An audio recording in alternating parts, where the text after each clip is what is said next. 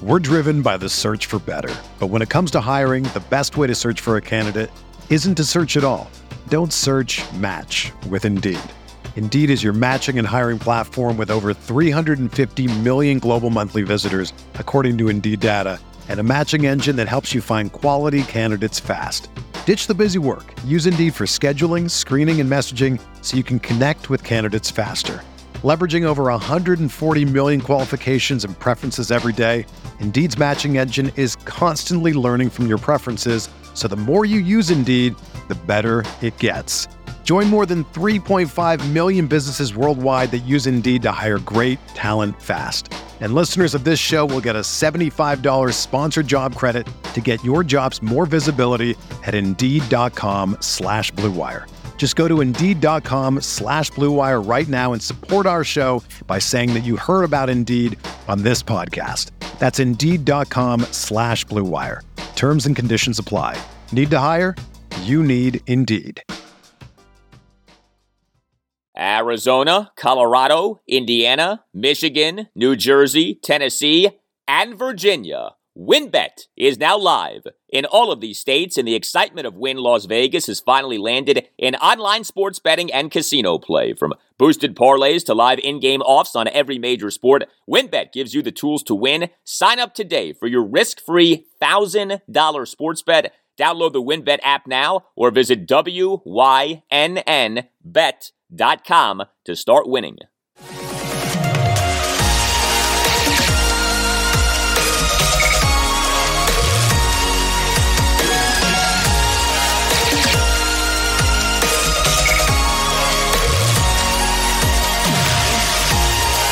And away we go, episode 189 of the Al Galdi podcast. It is Wednesday, November 17th, 2021. You know, I looked at my phone as I made my march down to my basement bunker studio at 2 a.m. to tape this show, and I said to myself, geez, it's already November 17th. We're more than halfway through November. Thanksgiving is next week. Christmas is a little more than a month away. This happens every year. The NFL season begins, and then like 5 minutes later, it's Thanksgiving. But anyway, hello and welcome to a Wednesday installment of the Al Galdi podcast. The Washington football team on this Wednesday is beginning the team's practice week for the Sunday afternoon's game at the Carolina Panthers at 1. If this Washington season is truly back on off the big 29-19 win over the Tampa Bay Buccaneers at FedEx Field this past Sunday afternoon, you figure that this game at the Panthers is a game that Washington wins. The tell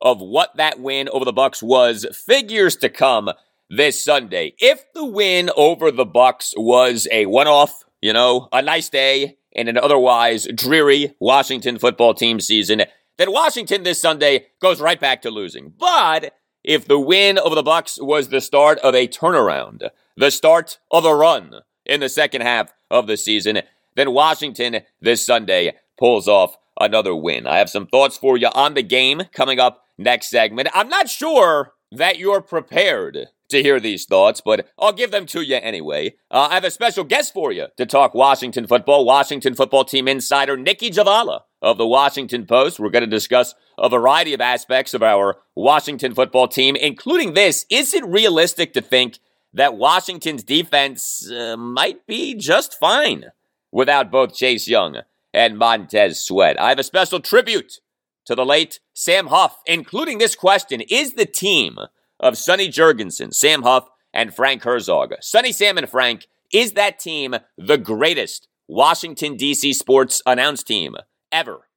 Also, I have plenty of non-Washington football team items for you. Justin Fuente out as Virginia Tech's head football coach. That he's out isn't surprising. When he's out, perhaps is. I'll do a deep dive on Fuente being out as Hokies head coach, why he's out, and what now for Virginia Tech. Understand, we talk Virginia Tech football on this podcast. A lot of Hokies fans in the DMV. Post-game, another overtime loss for the Capitals, a 3-2 overtime loss at the Anaheim Ducks late night on Tuesday night. But to me, this was a win in a lot of ways because the already depleted Caps were minus another key player, and the Caps rallied to tie the game in regulation. And they'll have some thoughts for you on Georgetown's 79-57 blowout of American at Capital One Arena on Tuesday night. No, the Hoyas did not lose on Tuesday night. The Hoyas won, unlike what happened in the Hoyas season opener, that debacle to Dartmouth at Capital One Arena this past Saturday afternoon. You can tweet me at Al Galdi. You can email me, the Al Galdi podcast at yahoo.com. So on Tuesday's show, episode 188, I read an email from Taylor Heineke supporter extraordinaire Sabah, and I mentioned that Sabah is, of course, a big Washington football team fan, so much so that she gave birth to one of her children with a Washington game on the television. I said, I thought that I remembered that correctly. Well, sure enough, I got this email from Sabah on Tuesday morning. Wrote Sabah, who is a doctor, by the way, one of many doctors who listen to this podcast. This podcast, for whatever reason, kills it in the doctor demo. Anyway, here we go. Al, I was, as usual, listening to your podcast first thing this AM. There you go, Sabah. Continue, Sabah. And I heard you mention how much of a Redskins fan I am. Just wanted to clear things up regarding me giving birth during a Redskins game. Actually, my wedding and having my firstborn have something in common with the Tampa Bay game this past Sunday. On my wedding day, Sunday, September 24th, 1995, during my photo shoot prior to the start of my wedding, I was holding my tiny portable TV with an antenna so that I could watch a Redskins Tampa Bay game. The photographer had to ask me to put the TV down while he was taking the photos of me and my husband. While in the hospital during the birth of my firstborn, a son, born on September 30th, 2000, after 15 hours of labor and exhausted the next day, I noticed my TV in my hospital room had the channel that the Redskins Tampa Bay game was on not working. So I politely, parentheses, you believe that, asked the nurses to move me to another room. They did, and my less than 1 day old son and I watched the Redskins beat Tampa Bay on October 1st, 2000. So there you go. My wedding day, Redskins Tampa Bay. Becoming a mother, Redskins Tampa Bay. Most amazing win witnessed with my pooch bucket by my side, Redskins Tampa Bay. I've attached a picture. Keep up the great work. Your podcast is simply the best. Thank you, Dr. Sabah. And yes, I saw the pic because Sabah and Bucket were at FedEx Field on Sunday. And the pic of Sabah and Bucket, by the way, was not taken in front of porta potties, unlike the photo op for Sean Taylor's family. Thank you very much. Email from Peter Morales Nieves of Springfield, Virginia, a.k.a. the Boricua. Writes Peter. And by the way, he sent me this prior to Chase Young getting injured in the win over the Bucs at FedEx Field this past Sunday afternoon. Is FedEx Field haunted? I watch a lot of football, and no stadium has more victims than FedEx Field. Ryan Fitzpatrick, hip. Kyle Allen, ankle. Alex Smith, compound fracture of tibia, fibula. Robert Griffin III, dislocated ankle. Robert Griffin III, torn ACL, and more. Continues Peter. Now my son sings the intro song. The song is a hit with the first grader. Thanks for the excellent job. Well, thank you, Peter, for the email, and thank you, Peter, to your son as well. So, you go through those quarterback injuries for Washington at FedEx Field. It really is a jarring list, and of course, we now can add the Chase Young injury, and I know that you only did Washington quarterback injuries, but there are other injuries we could put on a list as well. For instance, Adrian Peterson suffered his torn ACL in a game at FedEx Field. Christmas Eve 2011. I have to say this about the Chase Young injury. I did wonder whether that was caused by the turf at FedEx Field. As I was watching the replay of what happened on Sunday, I mean, the injury certainly seemed to be pretty close to being a non-contact injury, and as many of you listening know, there were a lot of injuries at FedEx Field on Sunday during that Washington win over the Bucs. It felt like every 5 minutes the game was being paused due to someone being hurt. The thing is, we can't say with certainty that the field caused the injuries, because we know that injuries happen a lot in the NFL. And while the field at FedEx Field has a terrible reputation, a lot of work has been done on the field at FedEx Field. Washington football team insider Ben Standig and NFL editor Zach Boyer of The Athletic DC this past May reported that the team in May was beginning the first major reconstruction of FedEx Field's grass surface since the stadium opened in 1997. Now, it's a joke that there had not been a major reconstruction of FedEx Field's grass surface since the stadium opened in 1997, but there was major work done on the field this past offseason. Washington had resodded the field at FedEx Field in recent seasons, but the grass surface reconstruction was the first of its kind since FedEx Field opened in 1997. I don't know. Maybe not enough was done to the field, or maybe what happened on Sunday had nothing to do with the field. I am not an agronomist.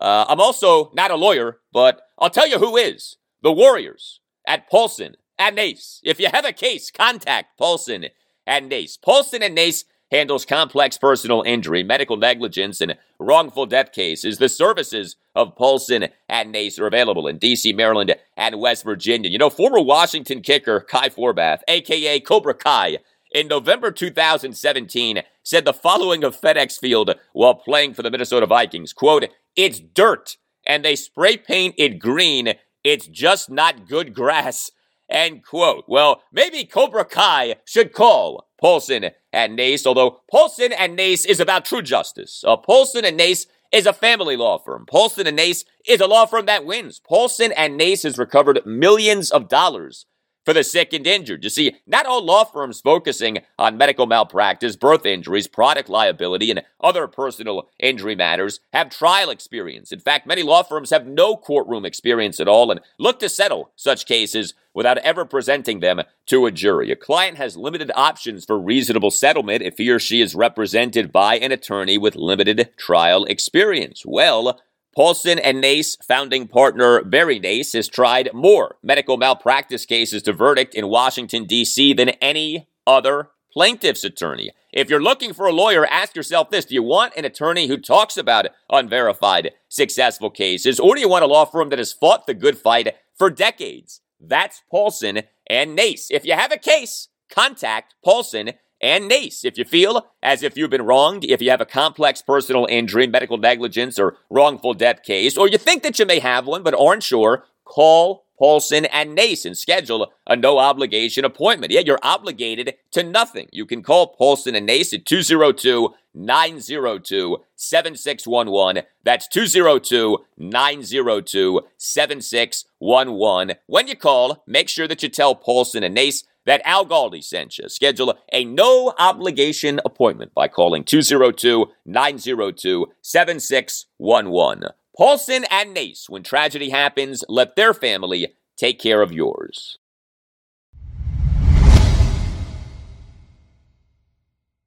Well, before we get to our special guest, Washington football team insider Nicki Jhabvala of the Washington Post, I do have a few things for you on the Washington football team, which on this Wednesday was to begin the team's practice week for the Sunday afternoon's game at the Carolina Panthers at 1. Washington on Tuesday afternoon announced multiple roster moves, including the placing of Chase Young on the reserve injured list. So he is now officially out with this torn right ACL. Washington, as a corresponding roster move, announced the signing of interior defensive lineman Daniel Wise from the practice squad to the active roster. Also, Washington activated offensive lineman Sadiq Charles from the reserve COVID-19 list, which he had been on since the previous Tuesday, November 9th. And Washington announced the signing of tight end Tamarick Hemingway to the practice squad. That's notable because Ricky Seals-Jones in the 29-19 win over the Tampa Bay Buccaneers at FedEx Field this past Sunday dealt with a hip ailment. His availability for this Sunday at the Panthers unknown, and Washington still has Logan Thomas on the reserve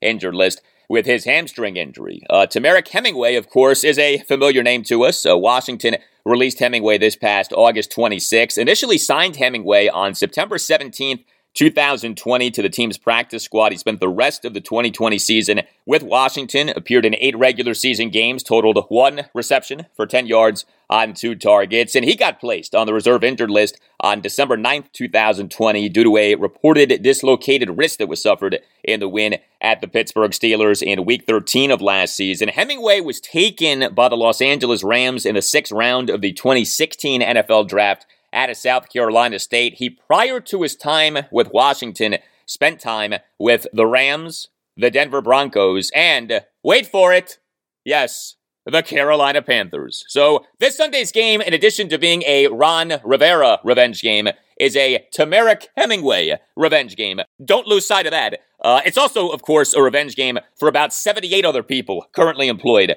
by the Washington football team. But here's what this game at the Panthers also is for Washington. A significant game from a standings standpoint. Yeah, I said it. A significant game from a standings standpoint.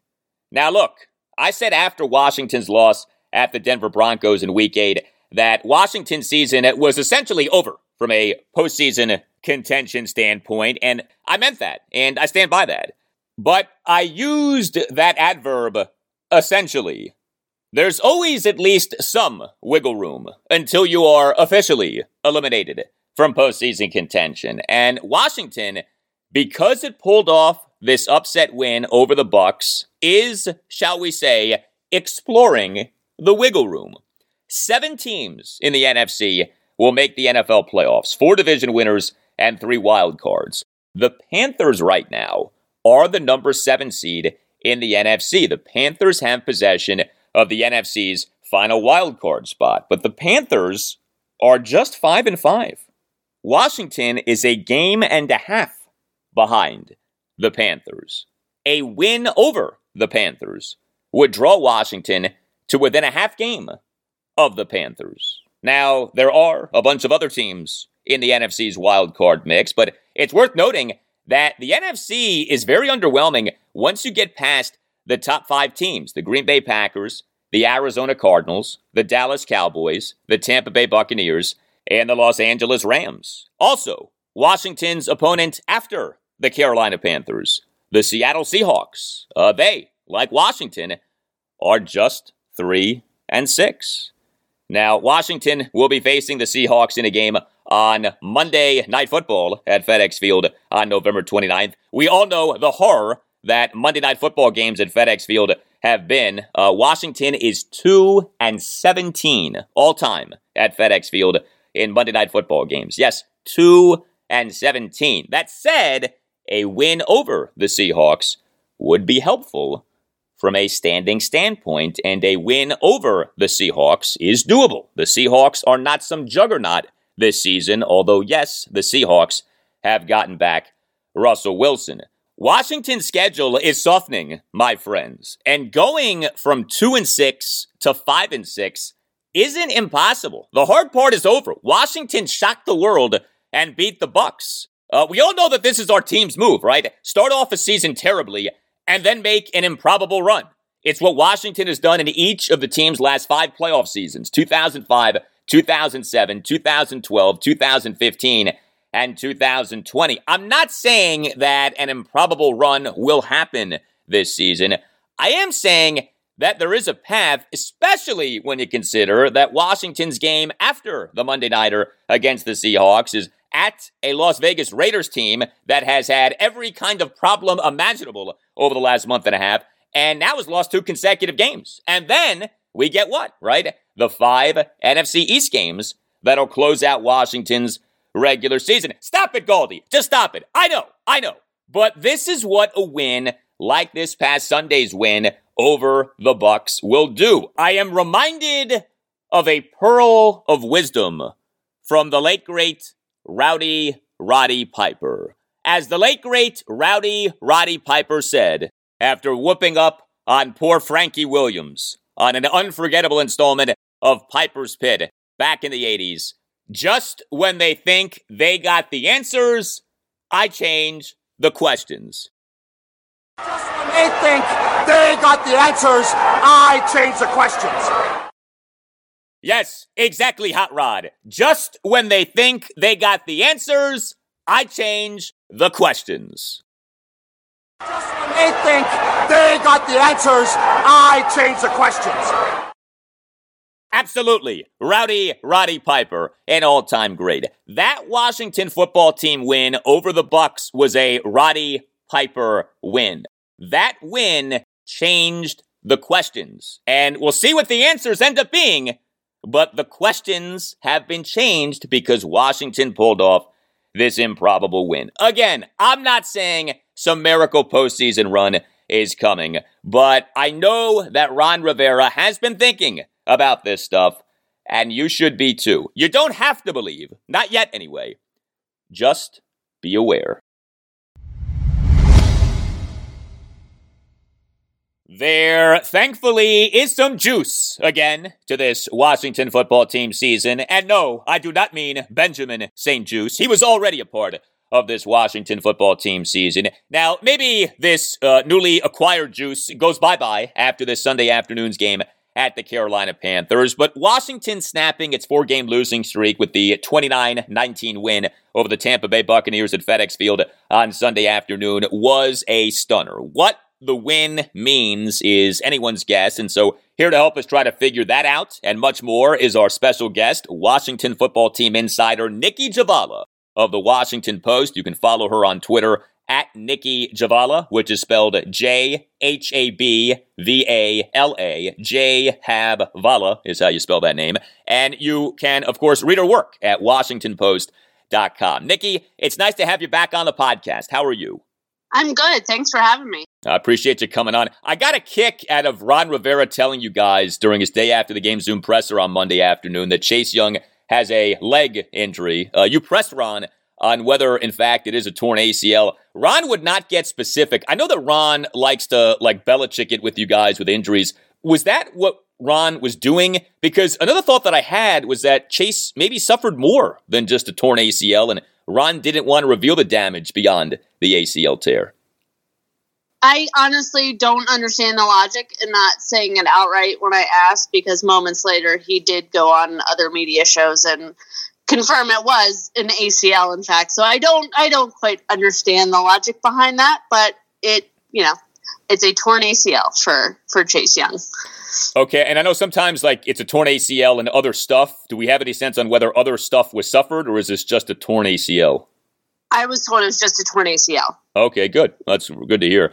That's why I wish he had been direct, because it opens it up for confusion there. And that was my question too when he said that, but I was told it was just an ACL. Yeah, okay, well, good. That's at least some good news with that. Do you think that it's realistic to think that Washington's defense might be just fine without both Chase Young and Montez Sweat? Not that Washington is better off without those guys, but that the defense might play all right, given that those guys haven't exactly killed it this season, given that Washington's secondary and linebackers may be coming around, given that the schedule is starting to soften a bit, given that Ron does seem to really like, especially James Smith-Williams, who Ron keeps calling James Williams-Smith, and Casey Tuhill. Yeah, I mean, I think you look at the production that, Chase Young and Montez Sweat, who's, going to be out probably 4 to 6 weeks with his jaw injury. The production there this season, that you could argue that's replaceable, but the presence those guys bring, just the threat of them on the field and what they can do, that's what you lose. Teams still game plan for those two. But I do think this team will be okay. We saw what they were able to do in the second half. I think they're going to have to get creative. They did blitz a heck of a lot more in the second half without those two on the field. I don't know that that's sustainable. And I would imagine offenses would quickly figure you out if you did that persistently. But they're going to have to rely on those guys. I think James Smith-Williams is a very good player. He's a different player than Chase Young, obviously. He's got a bit more power, but he's not quite the presence that Chase Young is. But I think this is going to be kind of an interesting test of their depth. And this is very similar to last year, where they kind of turned it around in the second half, and they dealt with so many injuries that they were really scraping the bottom of the roster. But they ended up finding a lot of guys that became key pieces of their future too. So this may be another one of those instances with that defensive line. Jonathan Allen, of course, has had a great season playing primarily as an interior defensive lineman. He does at times, though, take snaps as an edge rusher. Do you think we may be seeing more of Jonathan Allen as an edge rusher with both Chase Young and Montez Sweat out? Well, in certain games, they do move them around to the edge. Like when they have some rush games, you can see them kind of move onto the interior and they'll run some stunts. So there have been a couple snaps where Jonathan Allen technically is on the edge, even though he's still, kind of playing that tackle position. But I don't think they would move him to the outside just to compensate for the absence of Chase Young and Montez Sweat. I think Jonathan Allen and Daron Payne have been incredibly effective on the interior this year, and why fix something that's not broken? Jonathan Allen is, honestly the star of the defense this year.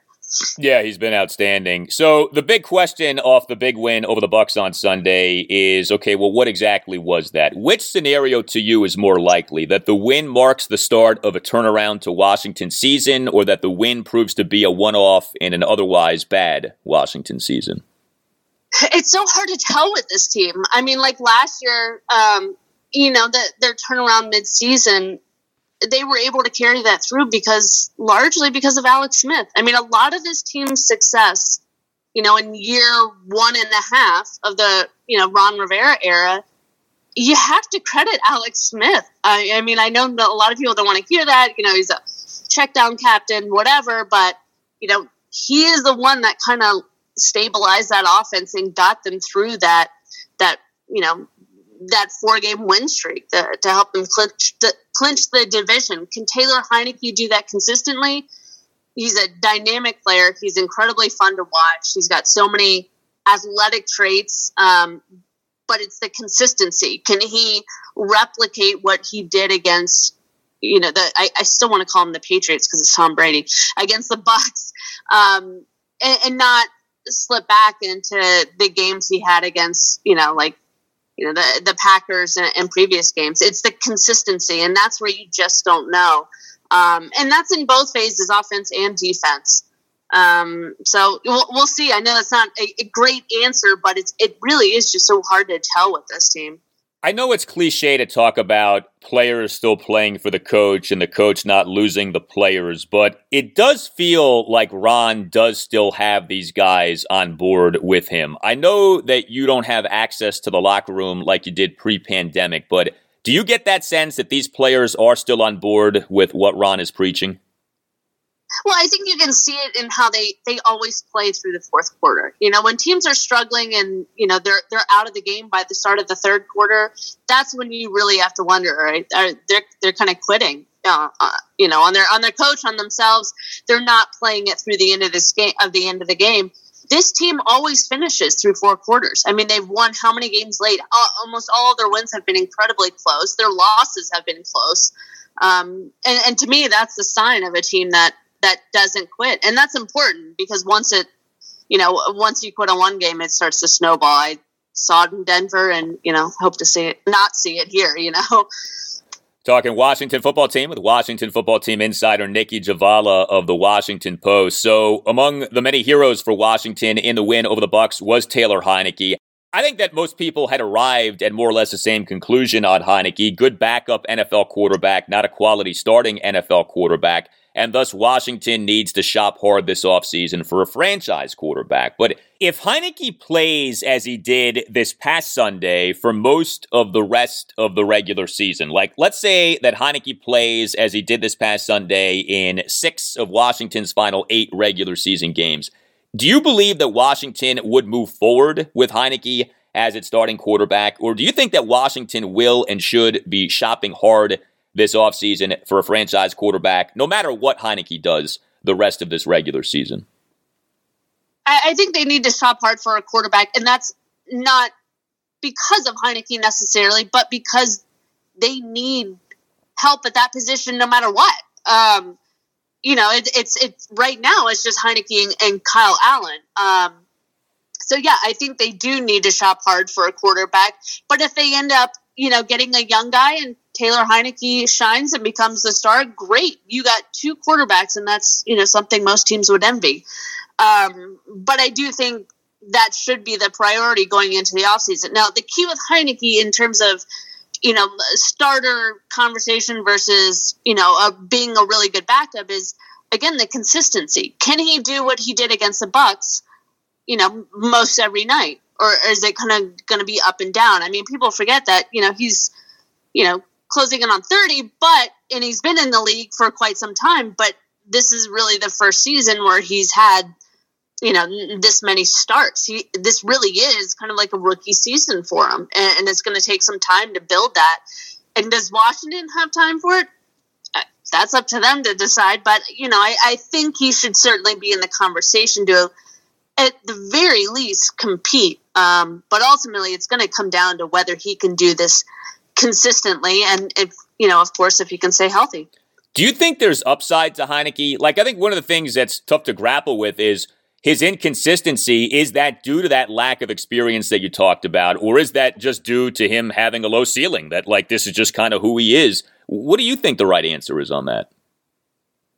Yeah, I mean, I think it's hard to tell at this point because it's really so early into like his starting career.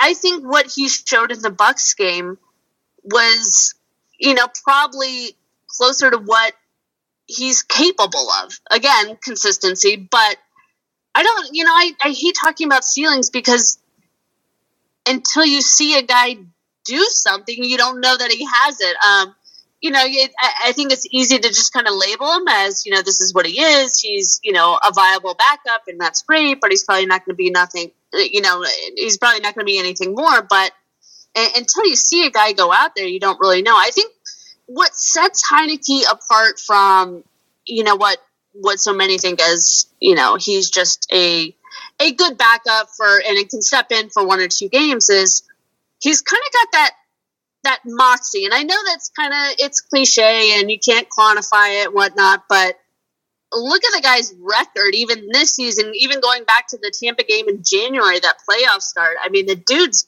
got something where he's just, he doesn't back down, whether he's playing Brady or, Aaron Rodgers team, he stays in it. And with a lot of young quarterbacks, a lot of lesser experienced quarterbacks, they can get in their head. He doesn't do that. And that's a trait you just can't teach. Ryan Fitzpatrick, you were among those who on Sunday reported that he is in fact unlikely to play again this season due to the right hip subluxation that was suffered in week 1. I'm curious about this. The decision was made for him to not undergo surgery off suffering the injury. I know that you're not a doctor. I'm certainly not a doctor, but is the fact that the hip isn't healing quickly an indication that he should have undergone the surgery, or would undergoing surgery have ended his season? That I honestly don't know, and I don't want to speculate on whether he should have done something, because I from what I was told from the couple of doctors I talked to is a lot of it is dependent on if there was damage to surrounding tissue, like when that hip joint partially dislocates, does it tear any ligaments, cartilage, do any surrounding bone, does that fracture? So we weren't given that level of specifics on, what exactly went on in his hip joint, just that he was electing to not have surgery and rehab. So I don't know if that's something he's going to have to face down the road if this more conservative approach doesn't work, or, if this is what was recommended. And, it's everybody's different in terms of how long they need to recover to heal. So, I hate saying this since he and I are the same age, but you have to also factor in his age for a quarterback, and it's not the same for a 22-year-old, so it might take a little bit longer to heal, and certainly then you start to question, his future in the game. Could this be it? Not just with Washington, but the league. Yeah, I mean, you'd hate for his career to end like that, but I suppose it is a possibility. One of the pains of this Washington season has been that the team's top 2 offensive free agent acquisitions this past offseason, right? Ryan Fitzpatrick and Curtis Samuel have barely played. Where do you think that we're headed with Samuel and his never-ending groin injury? Do you think that he'll play again this season? I would be surprised, frankly. I know they don't want to put him on IR because they feel there's still a chance he could play. But, the longer he's out, And given their record, you have to wonder if there's any value to even risking it at this point. If he's needed this long to heal, is it worth it to put him in for those final 2 games if, you're out of playoff contention? To me, it would seem pretty obvious that it's not. But that's a tough one. It's a hard injury to recover from. And losing him is, losing a key piece of what they envisioned for this offense. But it's not just him. It's, as you said, Fitzpatrick. It's not having Logan Thomas out there for a handful of games. Ricky Seals-Jones now is day-to-day. I mean, you've lost half your offensive line. Thankfully, Sheriff is back, and, hopefully they can get Sam Cosmi back. But, I mean, they've dealt with so many injuries, especially on offense, that it's honestly remarkable they've been able to do what they have with that group. Talking about these injuries is a reminder that Washington is without Ryan Vermillion, the team's director of sports medicine and head athletic trainer, on administrative leave for what the team has called an ongoing criminal investigation unrelated to the team. We know the DEA is involved. The investigation, per reports, has to do with prescription drugs. Are you hearing anything about this Vermillion situation, whether he'll be back? There's been very little out there about this Vermillion situation over the last few weeks. Yeah, and, to say it's not related to the team when the team's facility was I know. searched, it's very much related to the team. But yeah, it's slow going, as are most things that involve the feds. So, they're doing their process behind the scenes, and the rest of us just kind of have to wait. So, yeah, there's a lot of uncertainty, and it's Ryan Vermillion, and it's also one of their assistant athletic trainers who are both on administrative leaves. So they've been relying on 2 assistant athletic trainers and then a third who also doubles as a physical therapist. And to kind of help fill the void, they brought in some interns they had during the summer and former trainer Bubba Tyre. But that certainly complicates matters when you got that many key players on, dealing with significant injuries and you don't have your full athletic training staff. It felt, just from purely a football standpoint, when this Vermillion thing broke, that this might be a competitive disadvantage for Washington. Do you have any sense on that? Like, have they suffered from a standpoint of injury recovery, injury prevention with Vermillion not being around? I mean, it's certainly possible if you don't have your full staff there. It's also hard to correlate it back to just that factor.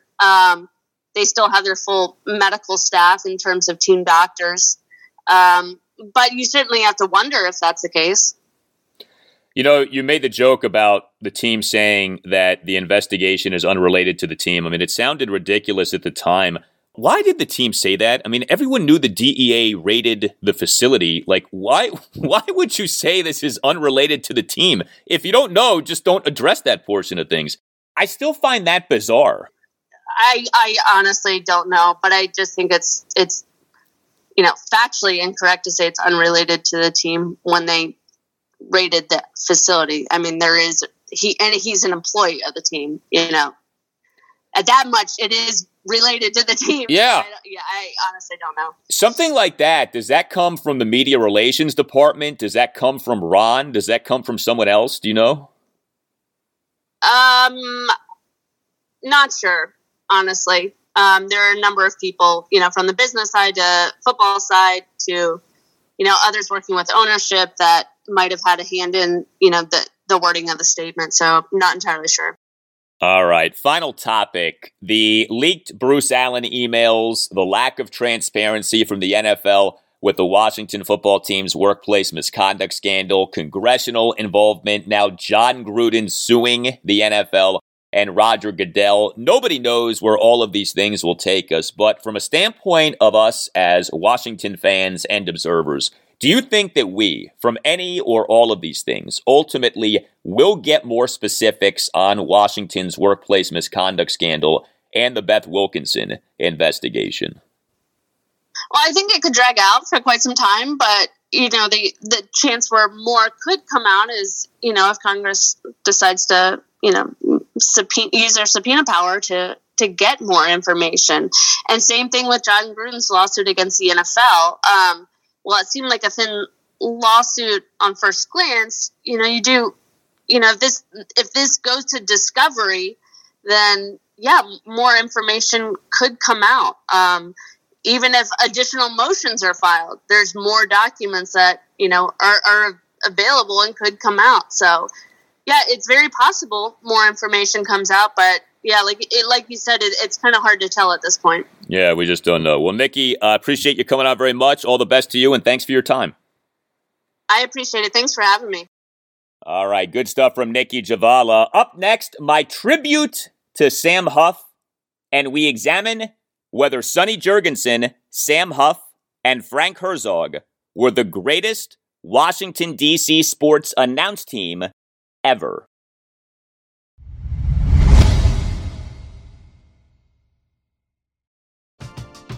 We're driven by the search for better. But when it comes to hiring, the best way to search for a candidate isn't to search at all. Don't search, match with Indeed. Indeed is your matching and hiring platform with over 350 million global monthly visitors, according to Indeed data, and a matching engine that helps you find quality candidates fast. Ditch the busy work. Use Indeed for scheduling, screening, and messaging so you can connect with candidates faster.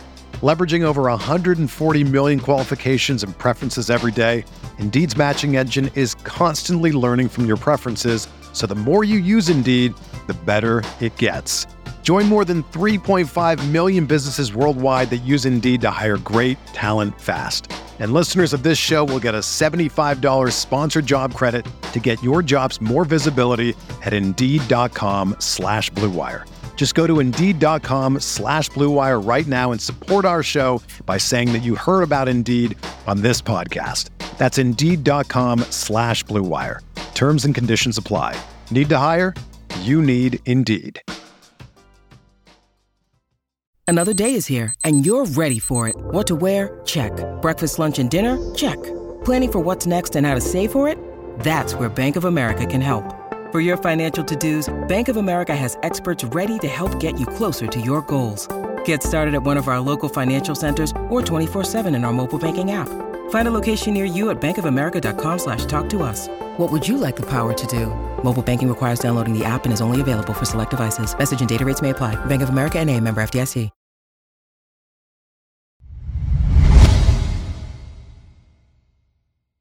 All right, so the Washington football team's 29-19 win over the Tampa Bay Buccaneers at FedEx Field on Sunday afternoon came a day after the passing of Sam Huff. There was something appropriate about the Washington defense finally having a good game this season, one day after the death of one of the best defensive players in Washington history. We learned on Saturday evening that legendary former Washington linebacker, legendary former Washington radio analyst, and Pro Football Hall of Famer Sam Huff had died at the age of 87. He had been battling dementia.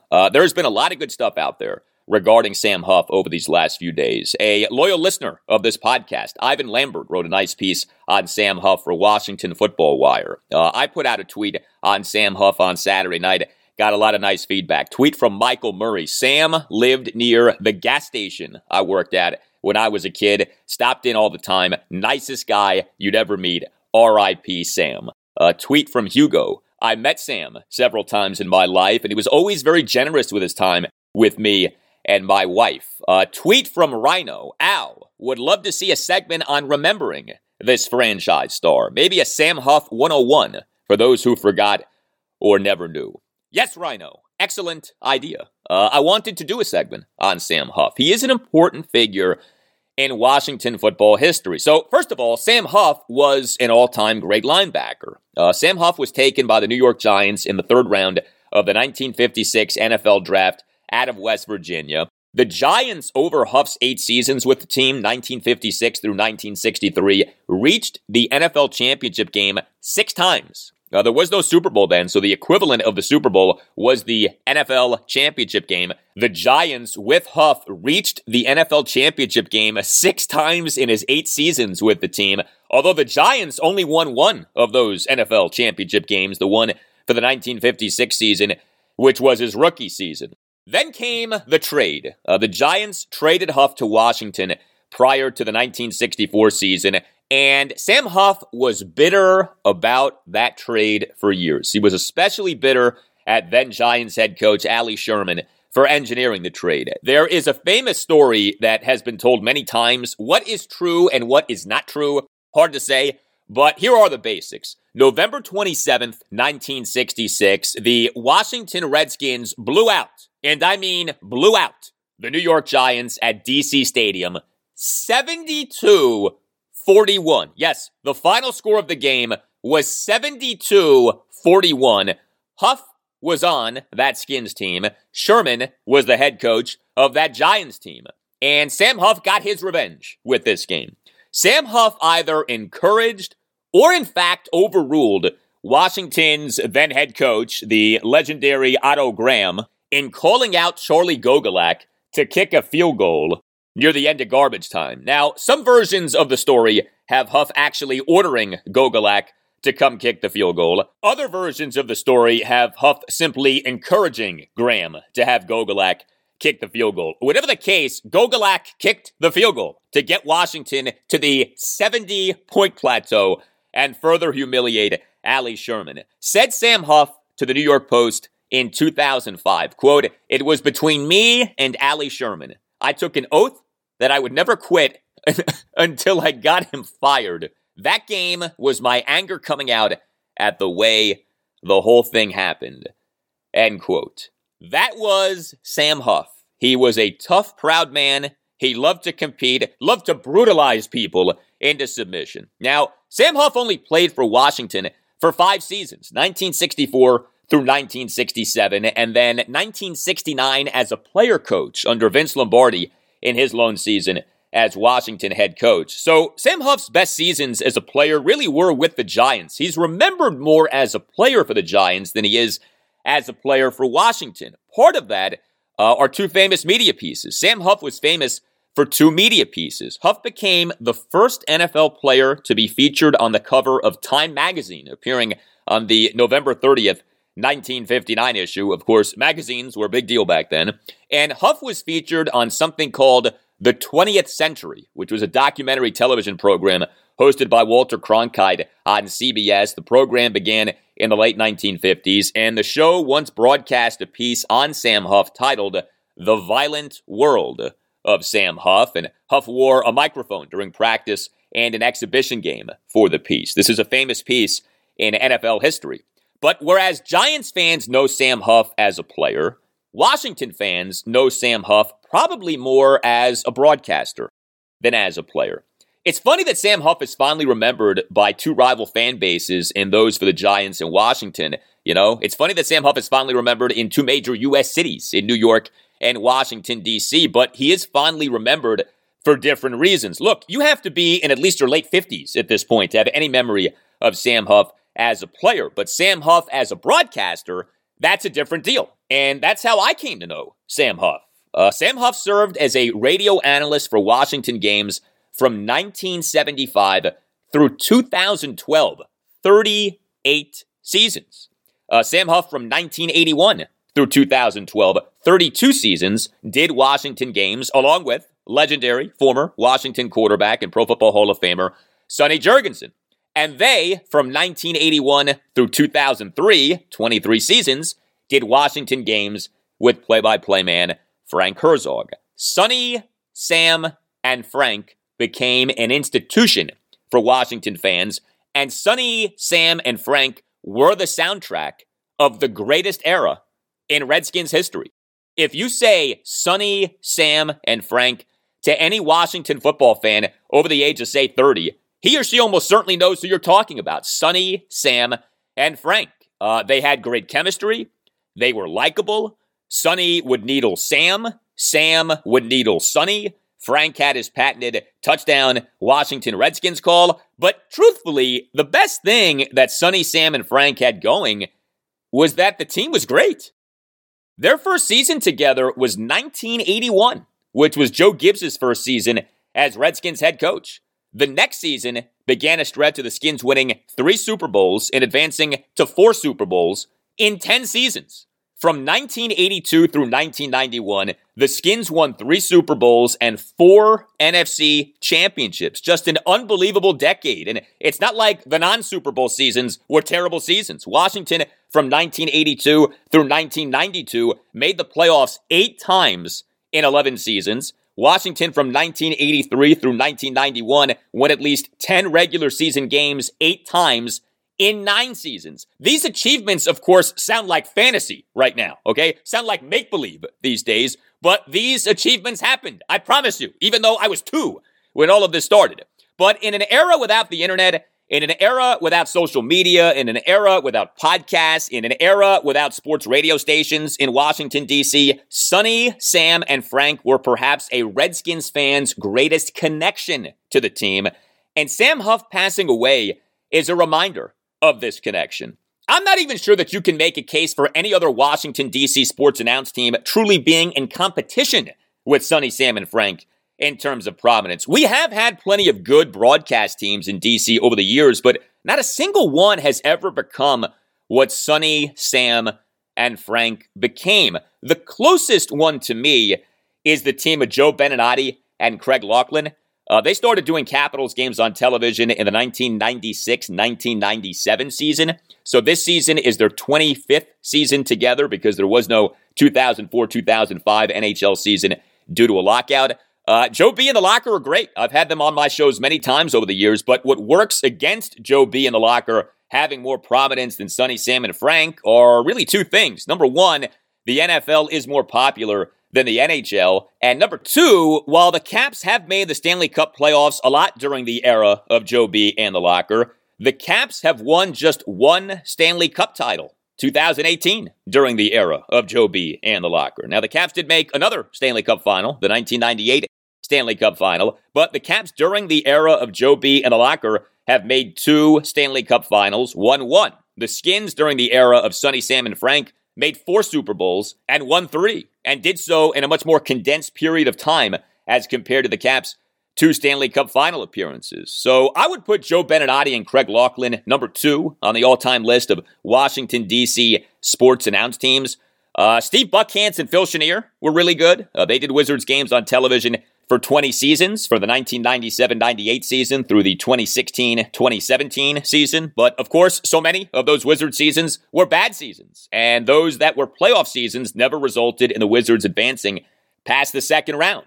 Charlie Slows and Dave Jagler are worth mentioning. Charlie and Dave started doing Nationals games on radio in the 2006 season. The 2021 season was their 16th season together. They obviously called a World Series title for the Nats in 2019, but prior to that postseason, the Nats had not won a single postseason series in the team's time in D.C. Had made multiple postseasons, had multiple very good regular seasons, but the Nats did not advance past a National League Division Series until that 2019 postseason. You see, a lot of this is beyond the broadcaster's control. The broadcast teams, of course, have nothing to do with how good the teams are, but how good a team is goes a long way toward determining how prominent and how legendary a broadcast team becomes. And to me, there is no more prominent, no more legendary Washington, D.C. sports announce team than Sonny, Sam, and Frank. All you have to do is say those 3 names,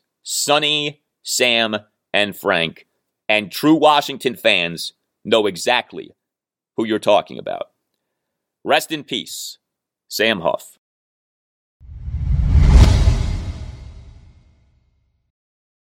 Well, if it's possible to be surprised by something that everybody expected, that's what happened with Virginia Tech and head coach Justin Fuente, mutually parting ways on Tuesday morning. Nobody expected Fuente to last beyond this season as Hokies head coach, but nobody was anticipating his departure happening on Tuesday morning.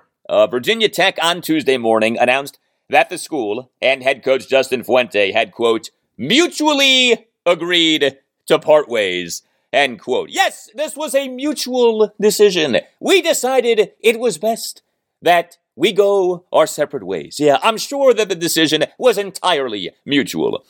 J.C. Price takes over as Tech interim head coach for the rest of the season. Price had been Tech's co-defensive line coach and defensive recruiting coordinator. Virginia Tech paid quite the price to get rid of Justin Fuente as head coach with just 2 games left in the team's regular season. So the Hokies announced this mutual parting of the ways with Fuente on Tuesday morning, which was November 16th. Fuente was to be owed a $10 million buyout, though there were multiple reports that the buyout was negotiated down to $8.75 million. But the $10 million buyout would have decreased by $2.5 million after December 16th. So let's think about this. The Hokies could have just waited a month, waited through their 2 remaining regular season games, and then have had to pay a buyout of $7.5 million. Instead, the Hokies went ahead with the departure now and negotiated the buyout to $8.75 million. Now, Virginia Tech Director of Athletics Whit Babcock, in a press conference on Tuesday morning, did say that Fuente could have finished out the season, but chose not to, and Babcock did say that he did not blame Fuente for not wanting to finish out the season. But ultimately, the Hokies essentially paid $1.25 million to get a 1-month head start in their search for a head coach. But you know what? That may well be worth it. We'll see who the Hokies get to replace Fuente, but there is fierce competition in the coaching carousel in college football already. Head coaching jobs that were open at the time of the Hokies' mutual parting of the ways with Fuente: LSU, USC, TCU, Washington State. So I get what the Hokies were thinking in parting with Fuente now. And you know what? It's also possible that the Hokies already have Fuente's replacement lined up. We'll see. The Justin Fuente era at Virginia Tech got off to such a good start. It's interesting now looking back on where we were versus where we wound up. Justin Fuente was the guy after the guy, right? He replaced the legendary Frank Beamer as Tech head coach, and Fuente initially was rolling. So Tech hired Fuente as head coach in November 2015 of him having compiled a 19-6 record over his final 2 seasons as Memphis's head coach. Fuente guided Memphis to back-to-back bowl berths after inheriting a Memphis program that went 5-31 over 3 seasons before his arrival. Fuente's first 2 seasons as Hokies head coach went quite well. Fuente's Hokies in the 2016 season went 10-4 as Fuente won ACC Coach of the Year. Yes, he was the ACC Coach of the Year in his first season as Hokies head coach. Fuente's Hokies in the 2017 season went 9-4. But then came Fuente's final 4 seasons as Hokies head coach. 2018 season, the Hokies went just 6-7, although they did deal with a ton of injuries that season. 2019 season, the Hokies did go 8-5. But the 2020 season, the Hokies went just 5-6, finishing with their worst record since going 2-8-1 in 1992.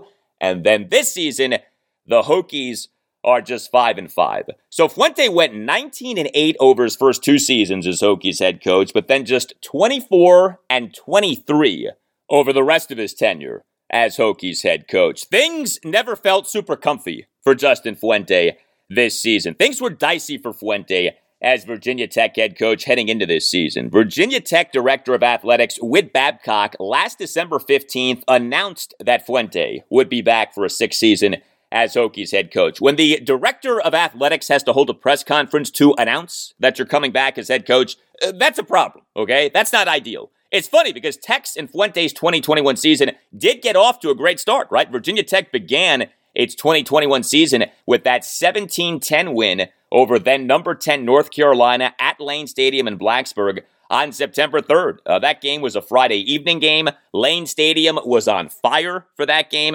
Tech pulled off the big win. You really couldn't have asked for a better start to Tech's season. You really couldn't have asked for a better start to Justin Fuente trying to save his job. But since that game has come the rest of Tech's season. September 18th, then number 15, Virginia Tech fell to 2-1 with a 27-21 loss at West Virginia. The Hokies rallied from a 27-7 third quarter deficit to cut the Mountaineers' lead to 27-21, but failed to score a touchdown despite having a 1st and goal at the 3 deep into the 4th quarter. The Hokies' red zone offense was a mess in this game. Hokies in the game went just 1 of 4 in the red zone. And in college football, a red zone conversion is amassed when you score either a touchdown or a field goal. So 1 of 4 doesn't mean you scored a touchdown and maybe kicked a few field goals. No, 1 of 4 means you got nothing but a touchdown/field goal, and that was it out of 4 red zone trips. September 25th, Virginia Tech won, improved to 3-1, but with a way too close for comfort 21-10 win over Richmond at Lane Stadium in Blacksburg. So first of all, you have Richmond, which is an FCS school. Second of all, you have Richmond, an FCS school, playing most of the game without the team starting quarterback, Joe Mancuso, due to an injured right hand. October 9th, Virginia Tech fell to 3-2 with a 32-29 loss to then number 14 Notre Dame at Lane Stadium in Blacksburg. You say, well, okay, is there real shame in losing to Notre Dame? Not necessarily, but the Hokies were up in this game. The Hokies blew a 10-0 second quarter lead and a 29-21 fourth quarter lead as they allowed Notre Dame to score 11 points over the final 2 minutes, 30 seconds. October 16th, Virginia Tech fell to 3-3 with a disastrous game, a 28-7 homecoming loss to Pitt at Lane Stadium in Blacksburg. October 23rd, Virginia Tech fell to 3-4 with a 41-36 loss to Syracuse at Lane Stadium in Blacksburg. Another terrible loss for the Hokies. Facing a Syracuse team that came into the game 0-3 in the ACC, the Hokies got outscored in the fourth quarter 21-10 in losing their third consecutive game. November 5th, Virginia Tech fell to 4-5 with a 17-3 loss at Boston College. Yes, BC surprisingly started Phil Jurkovec at quarterback. Yes, the Hokies starting quarterback, Braxton Burmeister, left the game in the first quarter due to injury and did not return. And yes, Hokies receiver Trey Turner did not play due to injury. But this was maybe the low point for Justin Fuente as Hokies head coach. Facing a Boston College team that had lost 4 consecutive games and was 0-4 in the ACC, the Hokies scored just 3 points in losing for a 5th time in 7 games since a 2-0 start. Fuente's final game as Tech head coach does end up being a blowout win. Virginia Tech improved to 5-5 with a 48-17 win over Duke at Lane Stadium in Blacksburg this past Saturday. This was the Hokies' final home game of the season. They smashed a terrible Duke team that fell to 0-6 in the ACC, but the game meant nothing in terms of saving Fuente's job. I said that on Monday's show, episode 187, and that reality now is as clear as can be. There's also this. Hendon Hooker. If you are a Virginia Tech fan, that name gives you chills. That name gives you the heebie-jeebies. Hendon Hooker. One of the biggest problems for Virginia Tech this season has been the team's quarterback play. Braxton Burmeister has had his moments, but he overall has not been that good. Braxton Burmeister through week 11 was just 86th among qualified quarterbacks in the FBS in ESPN's total QBR this season at 51.5. Well, a person who had been a quarterback for the Hokies over the previous 3 seasons was Hendon Hooker. Well, Hendon Hooker this past January announced that he was transferring to Tennessee. Hendon Hooker is killing it for Tennessee this season. Hendon Hooker, through week 11, was number 21 among qualified quarterbacks in the FBS in ESPN's total QBR this season at 76.6. Hendon Hooker this season has 22 touchdown passes versus 3 interceptions. Now look, it isn't necessarily Justin Fuente's fault that things did not work out for Hendon Hooker at Virginia Tech. Players in college football and college basketball transfer all of the time these days. Who knows exactly what was going on with Hendon Hooker? It's not like Fuente never played Hendon Hooker, and it's not like Hendon Hooker set the world on fire at Virginia Tech. But Hendon Hooker is setting the world on fire at Tennessee, and against better competition, right? I mean, Tennessee in the SEC is playing a much tougher schedule than Virginia Tech in the ACC. And so you've got to ask the question of why? Why is Hendon Hooker so much better at Tennessee than he was at Virginia Tech? What is Tennessee doing with Hendon Hooker that Virginia Tech did not do? It has not at all been a good look for Justin Fuente that Hendon Hooker has thrived at Tennessee, especially given Braxton Burmeister's underwhelming season. So who's next for Virginia Tech? Well, I do think that the Virginia Tech head coaching job is an attractive job. Virginia Tech football has tradition. Virginia Tech is a football-first school. Blacksburg, Virginia, and the surrounding area have no major pro sports teams, so Virginia Tech football is the biggest deal in that area in terms of sports. But there are issues for Virginia Tech. The school's football budget has not been on par with the budgets of the true big boys in college football. B, Virginia, at least for the moment, has surpassed Virginia Tech in terms of being the top collegiate football program in the Commonwealth of Virginia. I mean, look at each program's last 4 seasons. I'll take Virginia's last 4 seasons over Virginia Tech's last 4 seasons. Look at Virginia's recent quarterbacks. When's the last time that Virginia Tech had a quarterback as good as Brennan Armstrong or even Bryce Perkins? And C, believe it or not, Virginia Tech basketball has become a better program than Virginia Tech football. Tech basketball has made the NCAA tournament in each of the last 4 seasons for which there has been an NCAA tournament, 2017, 2018, 2019, and 2021. The Hokies in the 2019 NCAA tournament advanced to the Sweet 16 for the first time since the NCAA tournament expanded in 1985. So while Virginia Tech basketball isn't as big of a deal as Virginia Tech football, Virginia Tech basketball in recent years has been better than Virginia Tech football. That's not the way that things are supposed to be, and yet they are. And so Justin Fuente is out as Hokies head coach.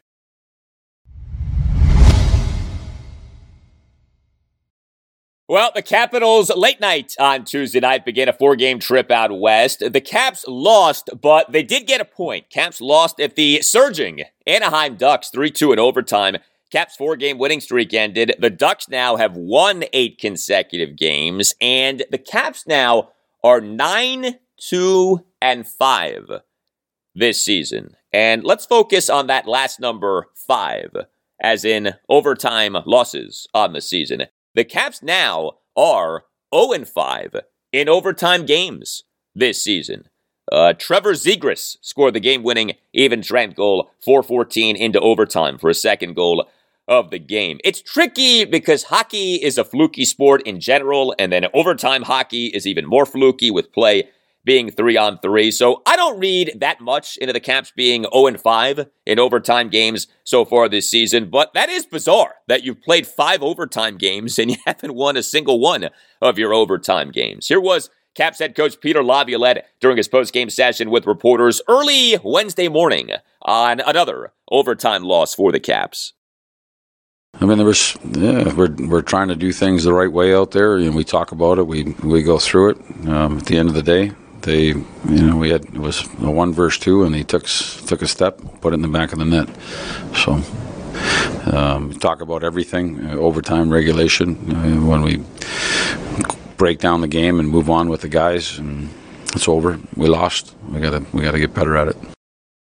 You do, although that the Caps got a point on Tuesday night, to me, was a victory in a lot of ways. And I'm not big on moral victories, but I think in this case, you can certainly make a case that a moral victory was attained. I've talked about the Caps doing well this season, despite missing so many key players. Well, the Caps on Tuesday night were down another key player. Lars Eller did not play due to being in the NHL's COVID-19 protocol. So a Caps team that has not had Nicklas Backstrom at all this season due to ongoing rehabilitation on his hip and is without Nick Dowd due to a lower body injury, now was without Lars Eller. 3 of the Caps' top 4 centers did not play on Tuesday night. No Nicklas Backstrom, no Lars Eller, no Nick Dowd. You're minus 3 of your top 4 centers, in addition to the Caps continuing to be without 2 key wingers in TJ Oshie and Anthony Mantha. Oshie is dealing with a lower body injury. Mantha is out indefinitely due to shoulder surgery that he underwent on November 5th. And so to me, the Caps did a good job of at least getting a point at, again, a team in the Ducks that's been playing really well. Missing a number of key players and facing this Ducks team that had won 7 consecutive games, the Caps scored 2 third-period goals. Garrett Pilon, who served as the Caps' third-line center with Lars Eller out, scored the first career NHL regular season goal in the career of Garrett Pilon. An even-strength goal, 5:36 into the third period, as Pilon, with his stick in the slot, deflected a shot by defenseman Martin Fehervari. Pilon becomes the 5th different Capitals rookie this season to score his first career regular season goal. But the Caps in this game had, believe it or not, 3 rookie centers. So it wasn't just that the Caps were minus 3 of the team's top 4 centers. It's that the Caps in the game had 3 rookie centers. And perhaps not coincidentally, the Caps got bludgeoned on faceoffs. Caps for the game, just 17 and 35 on faceoffs. That's pretty brutal. 17 and 35. Although a big part of that was a non-rookie, Evgeny Kuznetsov, going just 6 and 16 on faceoffs. Kuznetsov historically is atrocious on faceoffs. He actually hasn't been that bad this season, but he was quite bad on Tuesday night. Still, here was Laviolette early Wednesday morning on the Caps struggling on faceoffs. Yeah, I mean that's possession, right? So we just got to keep battling. Right now, we're in it with regard to that. There's nothing you can do, and so again, I thought our guys, in spite of that, kept fighting to try and get possession, get it back. If we didn't win it off the face-off, whether it be forechecks or forechecks off the face-off, or just defending at that point. But it's there's a couple of experienced centermen on their team as well. But the Caps battled and, in fact, tied the game at 2 on a Tom Wilson even-strength goal, 17-28 into the third period. So, to me, good job by the Caps to at least get a point in this game. Caps off a rough second period in terms of puck possession, dominated the third period in terms of puck possession. Caps per natural stat trick had just 8 5-on-5 shot attempts to the Ducks' 19 in the second period, but then had 29 5-on-5 shot attempts to the Ducks' 11 in the third period. Vitek Vanacek was a Cap starting goaltender for the 11th time in 16 games this season. He stopped 28 of the 31 shots on goal that he faced. Vanacek per natural stat trick stopped 10 of the 12 high-danger shots on goal that he faced. It was a rough night for Alex Ovechkin.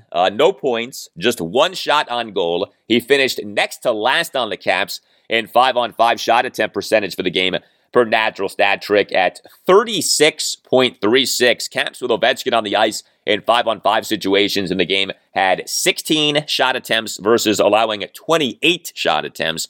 And Ovi finished with a plus-minus rating of -2. We did have a team-high tying 6 hits. Next up for the Caps is a game on Wednesday night. So the Caps have a back-to-back here.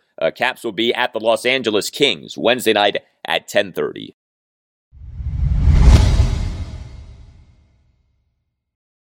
All right, let's talk some Hoyas before we call it a show. That was more like it from Georgetown on Tuesday night. Hoyas improved to 1-1 with a 79-57 blowout of American at Capital One Arena. So as the legendary voice of the Hoyas, the great Rich Fatkin, likes to say, Hoyas win. Hoyas win! Hoyas win! Hoyas win! Hoyas win! Hoyas win! Yes, Rich, the Hoyas won, and we do not take that for granted. The Hoyas were coming off their disastrous season-opening 69-60 loss to Dartmouth at Capital One Arena on Saturday afternoon. Now, it's not like the Hoyas dominated American throughout the game. Hoyas 5 minutes into the second half, led by just 3 at 44-41, but the Hoyas then ended the game on a 35-16 run. The Hoyas held American to just 4 of 19 on threes and just 17 of 42 on 2s. So Georgetown brought it defensively. The Hoyas out-rebounded American 50-31, including having 15 offensive rebounds to American 7. Hoyas went just 7 of 24 on threes, went just 16 of 26 on free throws, but the Hoyas did go 21 of 39 on 2s. 6'5", 5-star freshman Aminu Muhammad went 2 of 3 on threes. Did, though, go just 2 of 8 on 2s and went just 4 of 9 on free throws, but he finished with 14 points, 10 rebounds, 2 blocks, 2 steals, and 2 assists versus 3 turnovers in 27 minutes as a starter. The 7-foot Nigerian Timothy Igwefe, who did not play in the Hoyas season-opening loss to Dartmouth due to a concussion that was suffered in practice, did play on Tuesday night. He had 6 points on 3 of 3 shooting, 11 rebounds, 2 steals, and 2 assists versus 1 turnover in just 20 minutes as a starter. Next up for Georgetown, home to Siena, Friday evening at 6:30. By the way, we also on Tuesday night had a rough loss for Virginia basketball. Wahoo Wah got smashed at number 15 Houston, 67-47. The Cavaliers are just 1-2 on the season. Remember, the Wahoos began their season with that stunning 66-58 loss to Navy at John Paul Jones Arena in Charlottesville on November 9th. And that will do it for you and me for now. Keep the feedback coming. You can tweet me at Al Galdi. You can email me, the Al Galdi podcast at yahoo.com. Thursday show, episode 190, will feature a lot on the Washington football team off it on Wednesday, beginning the team's practice week for the Sunday afternoon's game at the Carolina Panthers at 1. Ron Rivera, of course, facing the team that fired him as its head coach off a home loss to Washington, right, in December 2019. Now, Ron, during his day after the game Zoom press conference on Monday afternoon, would not answer a question about facing his former team. He was nice about it, but he said that he would talk about facing his former team come his Wednesday post-practice press conference. So we'll have plenty to get into with Don Ron speaking. We also anticipate a post-practice press conference for Taylor Heineke on Wednesday. Also on Thursday's show, a post-game, a busy Wednesday night in DC sports, as we will have the Capitals at the Los Angeles Kings at 10:30, the Wizards at the Charlotte Hornets at 7, and Maryland basketball home to George Mason at 7. Have a great rest of your Wednesday, and I'll talk to you on Thursday. Just when they think they got the answers, I change the questions. Everyone is talking about magnesium. It's all you hear about. But why? What do we know about magnesium? Well, magnesium is the number one mineral that 75% of Americans are deficient in. If you are a woman over 35, magnesium will help you rediscover balance, energy, and vitality. Magnesium supports more than 300 enzymatic reactions in your body, including those involved in hormonal balance. From functional medicine doctors to mental well-being and female hormone experts, we all know that magnesium is the one mineral to improve all aspects of well-being and health. But which one? Magnesium Breakthrough from Bioptimizers, the trusted choice recommended by leading experts with 7 best-absorbed forms of magnesium to ensure your body receives the support it needs for overall well-being. Go to bioptimizers.com/balance today and use code BALANCE10 for 10% off. Support your journey to wellness at bioptimizers.com/balance. Magnesium Breakthrough from Bioptimizers, your foundation to optimal health and vitality.